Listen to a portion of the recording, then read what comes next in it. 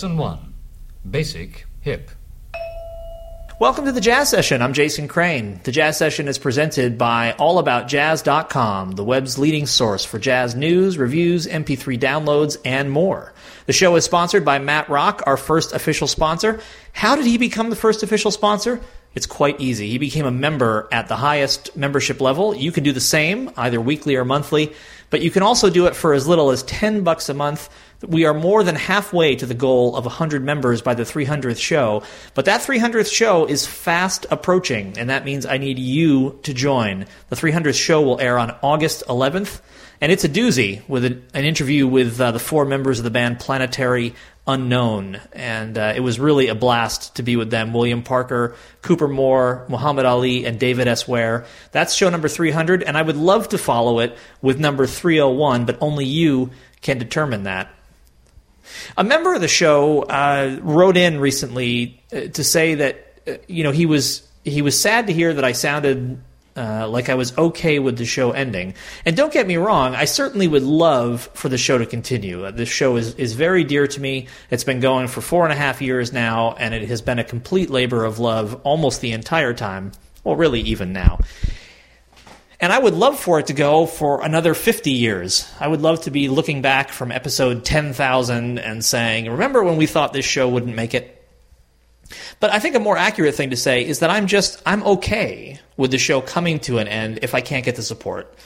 Which just means if it comes to an end, then that's just where things are at. It's not great, it's not wonderful, but it's okay. It won't be the end of my life if that happens either. But absolutely, let's keep this thing going, and that's super easy to do. Just become a member at thejazzsession.com. Thanks to the Respect Sextet for the theme music to this show. They're online at respectsextet.com. Thanks also to Dave Rabel, who designed the show's logo, and he is online at twitter.com/Dave Vrabel, Vrabel.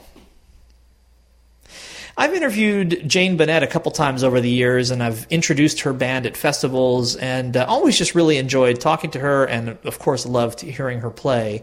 And so it was a great pleasure when I had a chance to finally get her on the Jazz Session, which hasn't happened yet. She was in town with Hilario Duran for some gigs, and actually they're coming back to town in July to play an evening at the Jazz Standard. You can check out the Jazz Standard's website for information on that. And we sat down in their hotel room to chat about the music from their new album, Cuban Rhapsody. Here's a sample of that.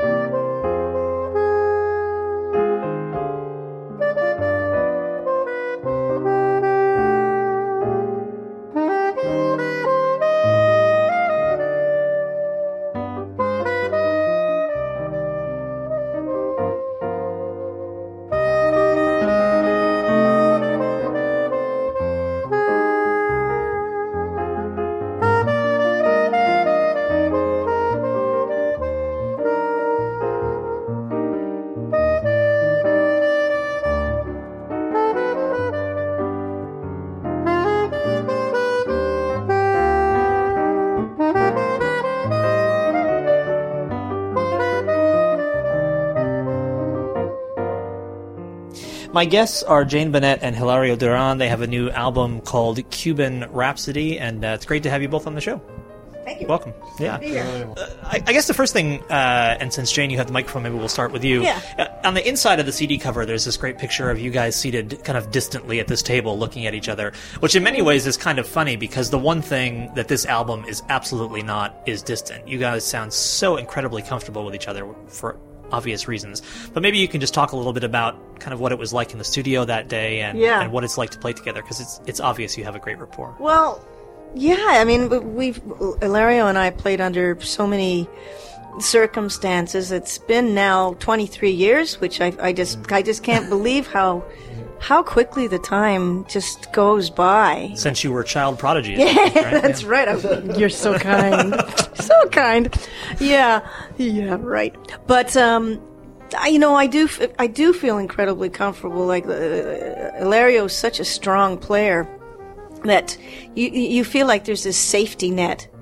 You can breathe. There's a lot. You can relax, but at the same time, there's a lot of pushing. A lot of momentum in his playing, and I just feel like fortunate just because he's so incredibly strong that he can make anybody sound good, and that's like a compliment to the greats. That's why people want to work with other great musicians, because that other musician makes them sound great. They know how to complement what you do. They know how to let the music breathe. And of course, Hilario's knowledge about the music is like, miles of the Cuban music is miles ahead of mine. So it's great. I'm in a forum of being able to really learn, from one of the masters who has years of listening experience in this music on me. And having played a lot of this music as a young person, it's really, I think he's eternalized it over the years. For me, I love the music as I continue to learn and collect more pieces and bounce something off of Hilario. Oh, check out this piece. And of course, most of the time he knows it. He's like, oh yeah, I remember this one. So, number one, it's a great pleasure to of course, still be working. We both have, other projects that we do, but we have been doing, but now we're sort of back and working together on more things than ever, and it's really great, because I think the little time apart from each other has probably, I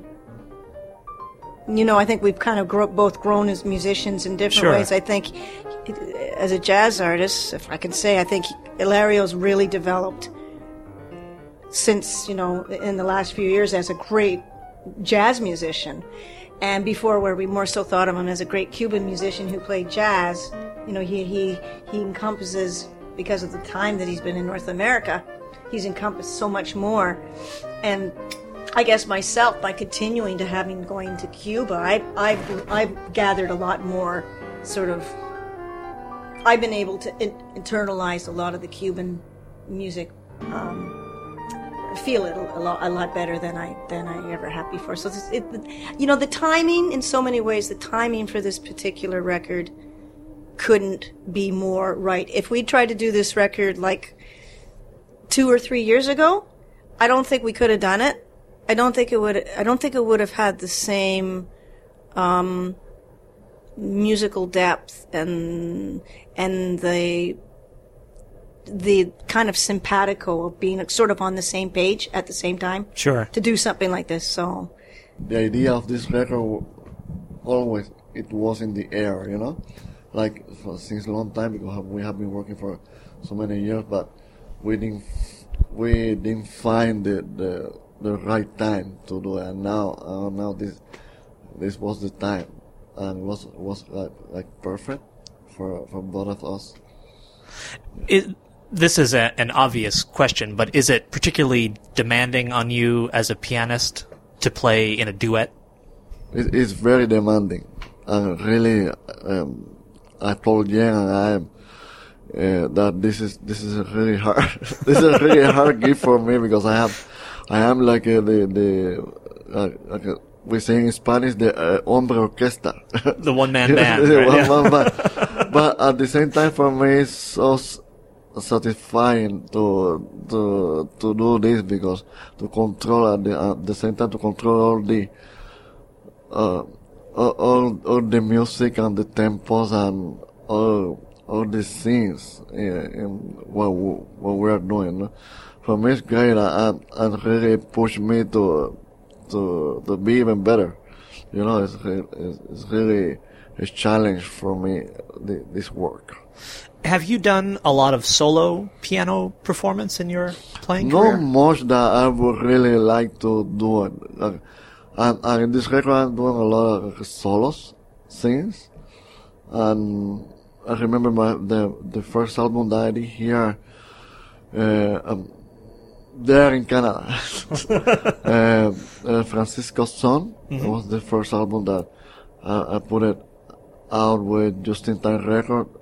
It had a lot of solos and a lot of duets too, and it was a really interesting combination. That's great. I know that you guys did a live performance today here in New York. What was that experience like? It was really fun. It was really fun to play there and with the people, and people love it, the music, and yeah, it was really great.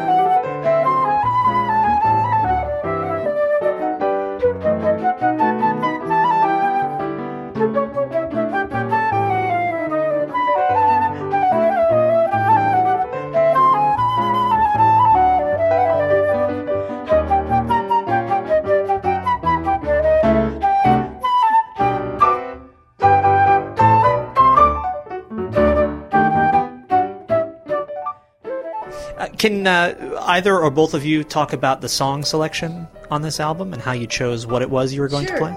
Well, I'll let you speak about the contradances because you have a lot to say about that. I've always loved the piece Lágrimas Negras. I just find it's just so haunting, and I heard it a lot when I was in Santiago de Cuba province, but I would never hear it in Havana. I found this very interesting in the travels back and forth, and it was a piece that was always being played, like when I would be walking around Santiago, by the Casa de las Trovas and the different music houses. There would always be, a guitar or a trio or a septeto playing Lágrimas Negras, somebody, singing it with just a guitar. And I was very haunted by the piece, but nobody was playing it outside of Santiago. And then I think then we started playing it, and then now when you walk around Havana, everybody's playing it. So it's I don't understand how these things sort of happen naturally, but that was a piece I really wanted to include, and we had been playing it in duet for a little while. Is it a piece that kind of dates back into the folk tradition, or was it like 20th century piece composed in that area? It's in the 1920s, okay, more or less. It was written by the great Miguel Matamoros, and Miguel Matamoros trio. Miguel Matamoros was one of the main writers, but it was a trio, and they came from Santiago de Cuba. Okay. So that's maybe the reason why Santiago de Cuba they very much celebrate their writers from that region. Sure. And it's an interesting story because Matamoros wrote well over 200, 300 pieces that are all great. They're like hits. And he, I'm not sure if it was Lágrimas Negras or Song de la Loma, but maybe it was Song de la Loma, but became a major hit in Havana, and Miguel Matamoros didn't even know it. He was working as a chauffeur for some landowner, and he went and recorded it. And when he got back to Santiago, it had become a hit in a matter of a very short time. So he's a very really prolific writer.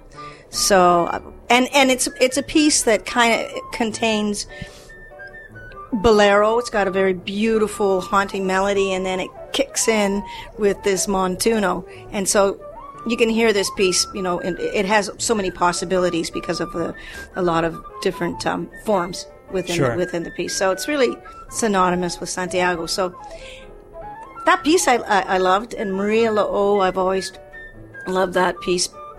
First having heard Caetano Veloso sing it, and so I love that piece. That's a good place to start. Yeah, it was wonderful. Song de la Loma, I played with Jose Marie Vitier, and had done it also with Hilario, Duran, and Frank Emilio. We had played that. I think we had, didn't we? Did we do that?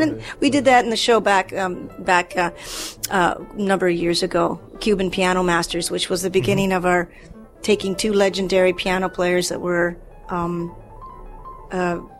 decade, quite Sure. an expanse in age. And we actually just did a show last year. It was with three pianos: Guillermo Rubalcaba, Hilario, and Elio Villafranca, which was three generations of piano. So it's something that we love to do. So that piece was also a piece we decided to include. And Danza Lukumi, which I think Hilario introduced me to, which I just adore that piece. I had heard that piece on Cuban television in film, and I was trying to find that piece. Like I can't remember what film I was watching, but it was like it haunted me, that piece. And then he pulled it out one day. I said, "That's the piece!" So I was pretty happy about that. One thing in this record that really special is the repertoire. Like every song has its story. Like you can say that, no? It's really special. And for example, I can one of the songs that I really like most in this record is Cherezada. But it's because that was the first piece that I hear of Cuban jazz when I was really a kid. Like when because my father, he was the one that used to play me jazz, and he brought. I remember he played me two records. One record of Errol Garner, the piano player, the great piano player, and the other one was Frank Emilio's Frank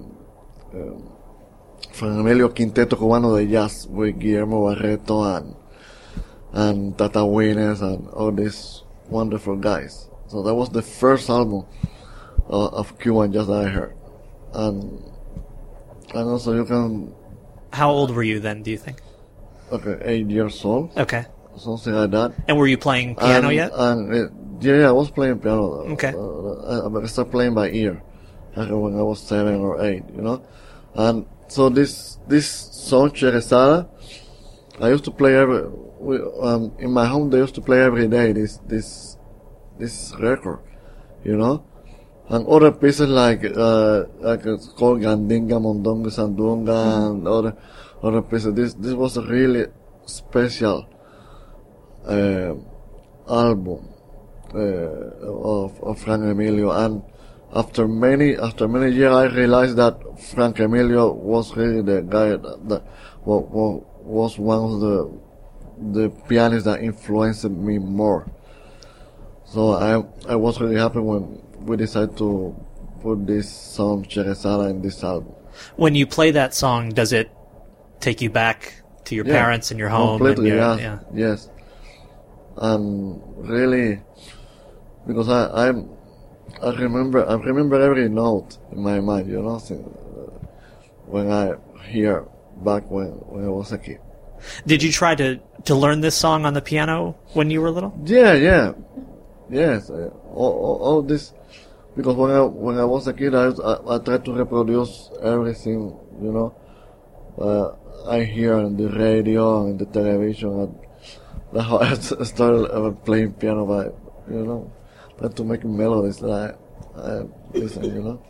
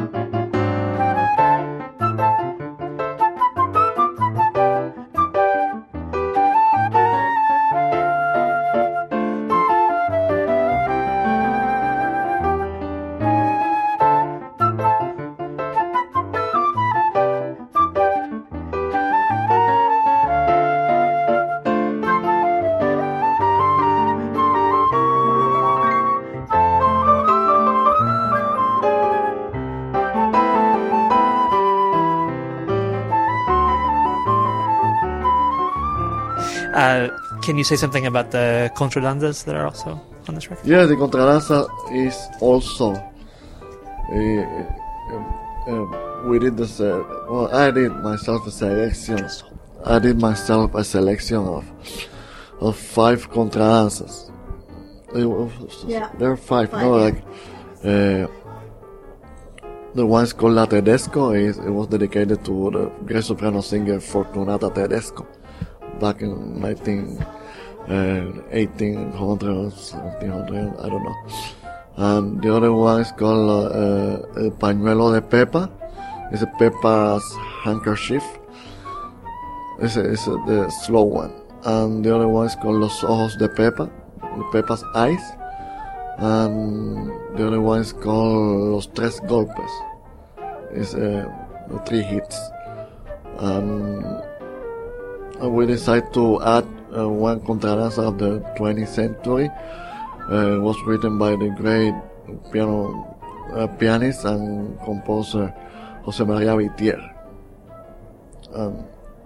So it is really a special medley of contradanzas. Can you describe to people what a contradanza is? Yeah, the contradanza was a kind of style that it was brought by the landowners from France to Cuba. So those landowners they were in Haiti. Because the revolution of Haiti, most of them moved to the east of Cuba, that part of Baracoa or the Oriente, the east of Cuba, and so they brought the contradanza from Europe, and the contradanza in Europe they used to dance this music with like square dances. So when they brought this to Cuba, it was mixed with the Hispanic influence and the Afro-Cuban drums. So there were also a lot of movement from Louisiana and from New Orleans to the north of Cuba. So all this music that got mixed with a lot of styles. That's why it's so rich harmonically.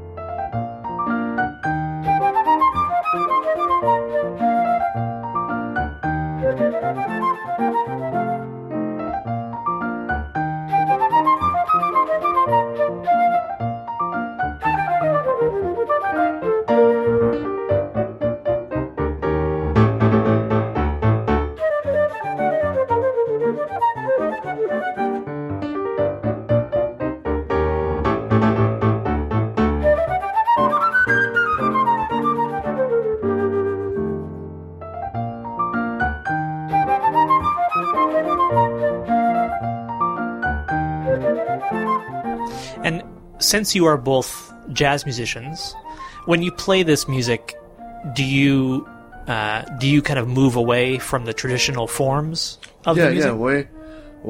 With this kind of music, we try to do our own version of the pieces. Even the classical pieces we play exactly what it was written, but also with some variation, and we do some improvisation here and there.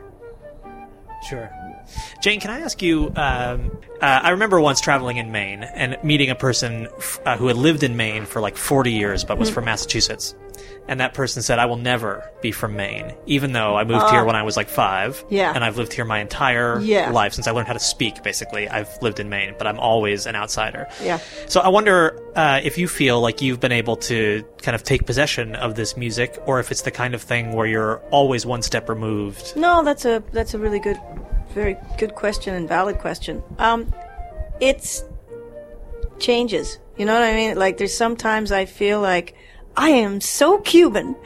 I mean, I just feel, because I just feel, I feel, especially a lot of the folkloric stuff. I really feel it, and I don't know why that is, because my upbringing is like I'm, from a very waspy white world of, roast beef and mashed potatoes. And dried roast beef at that. You change that for black beans and it's interesting, because there are some times where I feel like really when I played with some of the guys, I feel so really connected and moved by what's happening, and not really conscious of my demographic or whatever you call it. Sure. And then sometimes sometimes when I'm playing, I will feel like, wow, there's so much I still need to know, because even though I'm a musical person and I listen to a lot, there's still so many nuances and things that are in there that I still am discovering. And I think even a lot of Cuban musicians would maybe even say that about particular other styles of Cuban music too, because that's one of the things about the music, is that there are so many different genres of styles of the Cuban music that just have these shifts, from province to province. They're little things, but they're big. They're big things that really flavor and identify the music. And you're talking, on classical level, on a folkloric level, and more influence of, if it's French, African, Spanish, like some of the music is so rooted in Europe, and some things have way more Afro elements in them. So there's so much to know still, and I guess that's why I keep, reinvestigating and discovering, certain things. I mean, it's as rich as the history of jazz, in North America. Well, yeah, and I guess to some degree, I mean, that question, displays a cultural bias on my part, because you could probably put in any genre of music for Cuban music and ask the exact same question to anyone who did not grow up playing that music but now plays it. I mean, you see people from every culture in the world playing every other kind of music. Yeah. It seems like we're in a place where nowadays it's everything incredible. is mixing, and you see these guys everything. that play fantastic tabla or merengue, and it's like, how does that guy get so that way? And where are you from? Oh, Dayton, Ohio. But, right, yeah, of course. But right, you know what? The reason was that there's something that just made that something tweaked for them about that music, and they just decided to work their butts off. Like, I really wanted that music, really resonates with me. I want to do it. So you spend a lot of time at it, and eventually, hopefully, with good guidance and surrounding yourself with, really talented people, you just keep getting better and better. I asked Hilario about the demands of being a pianist in this duet setting. I guess I'll turn that same kind of question to you. What is it like for you to play in this setting? It's great. It's like that joke, the singer just has to hold a light bulb, and then everything. That one. The world revolves around her. Right. Revolves around her. No, it's great. Like, I'm just playing two notes, and Hilario's going. Boy, I sound good. That's how it goes. Yeah. Does this pairing kind of, it feels like it would give you a ton of space to move around in, a lot of breathing room. It does. But there's lots of little things that I have to work on in this music, which is articulations and dynamics, of course in jazz you're supposed to play with all those things too.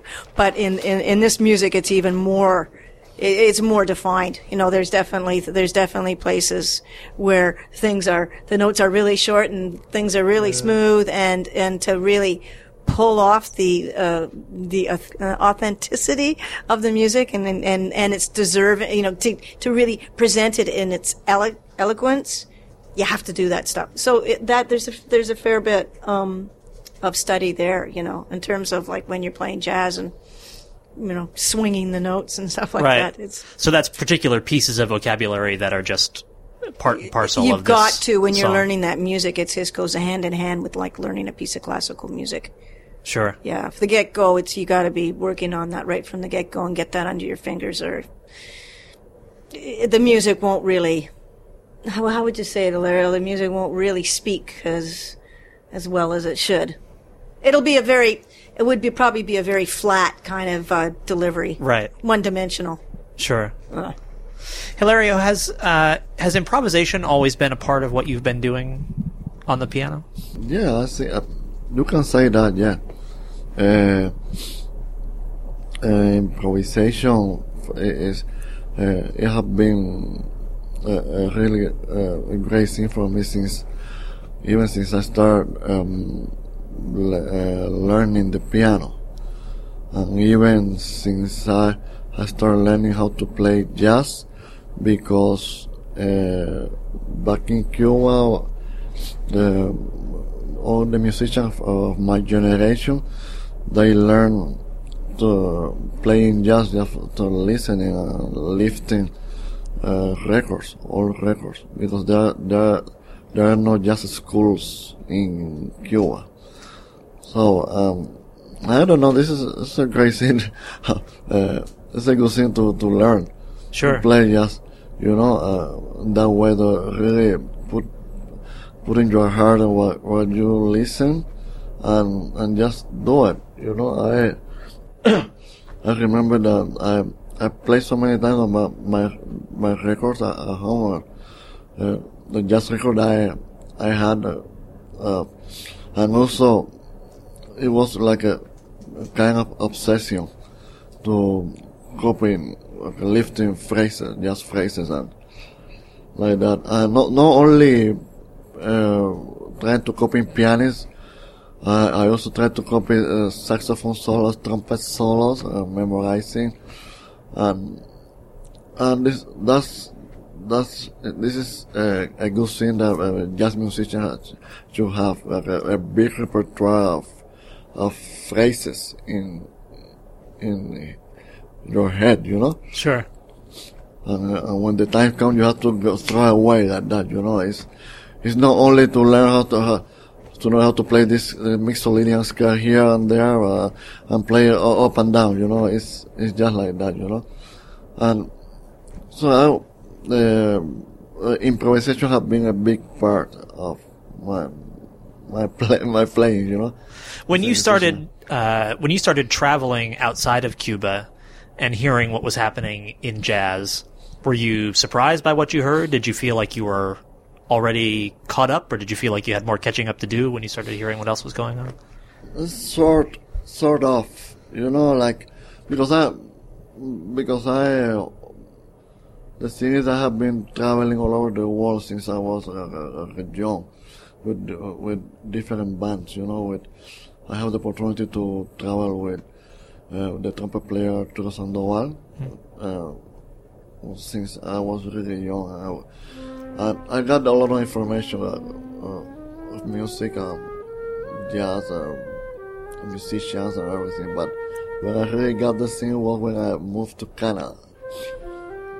It was a big change because I got really a lot of information, a lot of not only of jazz music, because living in Toronto, Toronto is a really great multicultural city, and I got exposed to all those different cultures, like all this kind of music, from Latin America, from the Middle East, from China, from everywhere I got. It was really a good thing for me.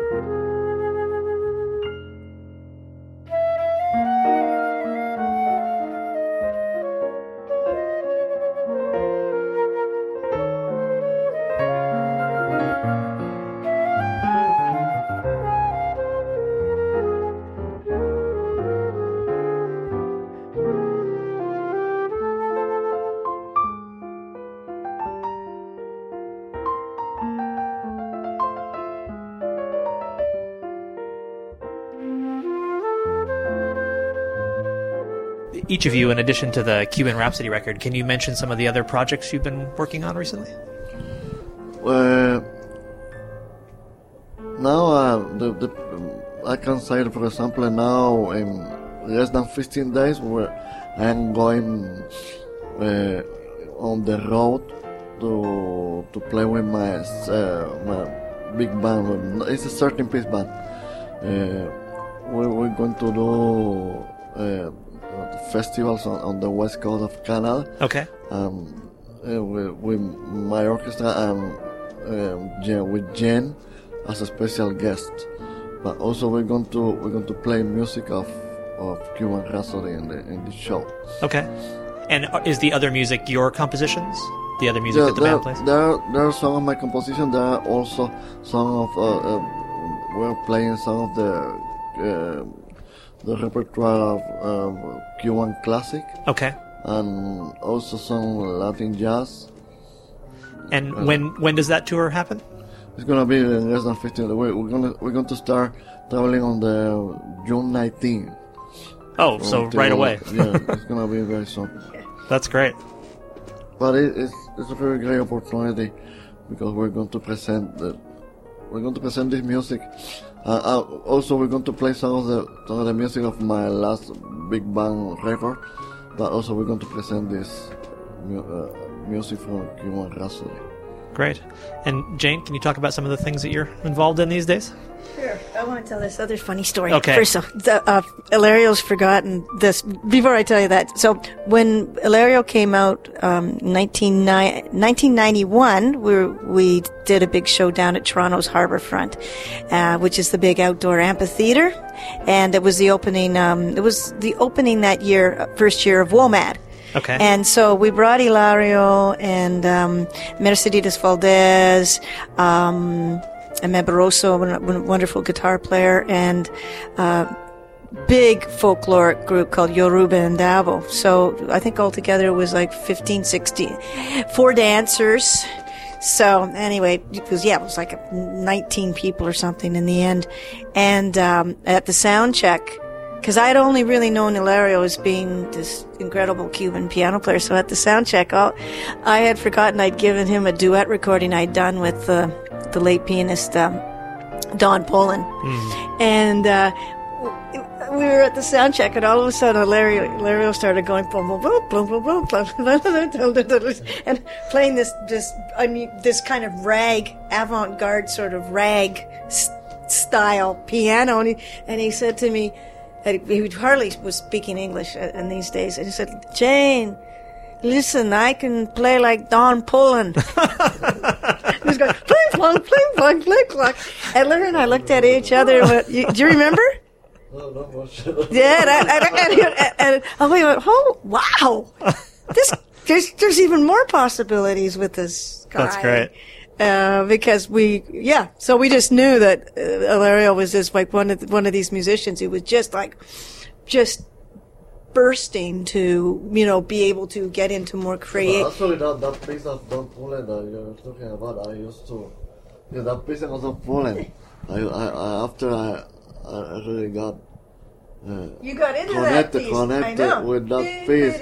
Even in Cuba, I used to play this with Carlos Averoff. Really? Yeah, we used to play that. Oh, wow. We used to play We this should a start lot. playing it again. Probably, yeah. But I don't remember It very was well. fun. We'll get into some of those avant-garde. We'll give them the cover of the Cuban Rhapsody, and then we'll just go avant-garde on them. Yeah. So that was so when that happened, we just thought, wow, Hilario's really, he's so capable of doing so much. And it was just, the thing with Cuba at that time too, is so limiting just in terms of resources and information getting in there. Sure. And the travel stipulations, etc. But in terms of projects, I have a new project that I'm doing, and Hilario's a part of it. Well, actually, I would say it's our project together, except I'm the more bossier one in terms of organizing things, and he sort of steers the direction. But it's with a new folkloric group called Ira Airi. I'm trying to get them to change their name to something really simple like Kaye Rumba or something like that. But anyway, it's all very old folkloric material, and with Hilario, myself, Larry on trumpet, and Roberto Riberon on bass. Oh, wow. Riberon is a bass player from the great group Cubanissimo, wonderful bass player, great arranger also. And thank goodness, Hilario was like instrumental in for our first recording, Spirits of Havana, really making a lot of that music work, because it was like folkloric with jazz improvisation in it. And so I've now picked up going back to doing that again, because there's this new generation of young guys doing this ancient old music. So it's quite exciting. So we're doing that, and I'm just when I get back, I'm doing a big thing on Nino Rota at TIFF. There's a film festival thing, which is all the music. Nino Rota was Fellini's right hand for all the music for his film. So I've got a live band sequencing with all these bizarro scenes from about 8 different Fellini films. So that's a kind of project that I'm trying to kind of keep on the go and working towards doing on Morricone's music, Ennio Morricone's music with band. And I've had a year-long residency in a small city outside of Toronto, improvising in the community. It's called Improvisation and Community Social Practice. So I'm working with Are you getting them to change their name too? I wish they would. ICASP, they call it. I can hardly even say that either. So working with kids that have Down syndrome, autism, patients that have post-traumatic stress disorder, all kinds of things that are happening within the community, and working with musical activity with them to see how it impacts their lives, but also impacts the community when you bring them out into the public performing. And for a lot of these people, they've never had any contact with music in their lives, so it's quite fascinating. So this is being filmed. They're filming it for research and stuff like that. So it's sort of a pilot project, but it's been very, very demanding. It's been like three days a week kind of thing. Wow. That sounds great. So it's nice to be just out playing right now. So that's what I'm enjoying. Yeah.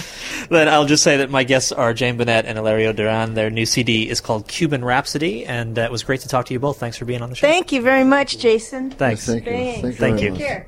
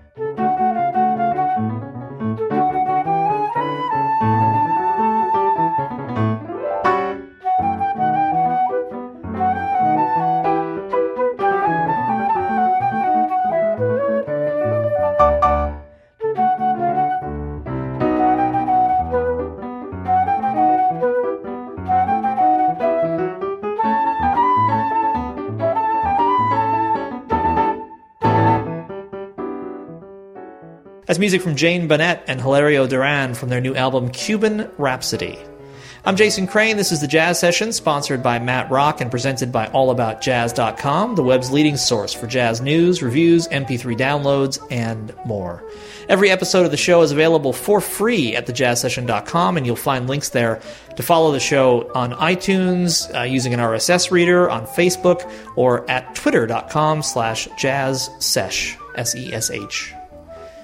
Thanks for listening, and now please turn off all this electronic junk and get out there and support real live jazz whenever and wherever you can, and come back next time for another conversation about jazz on The Jazz Session.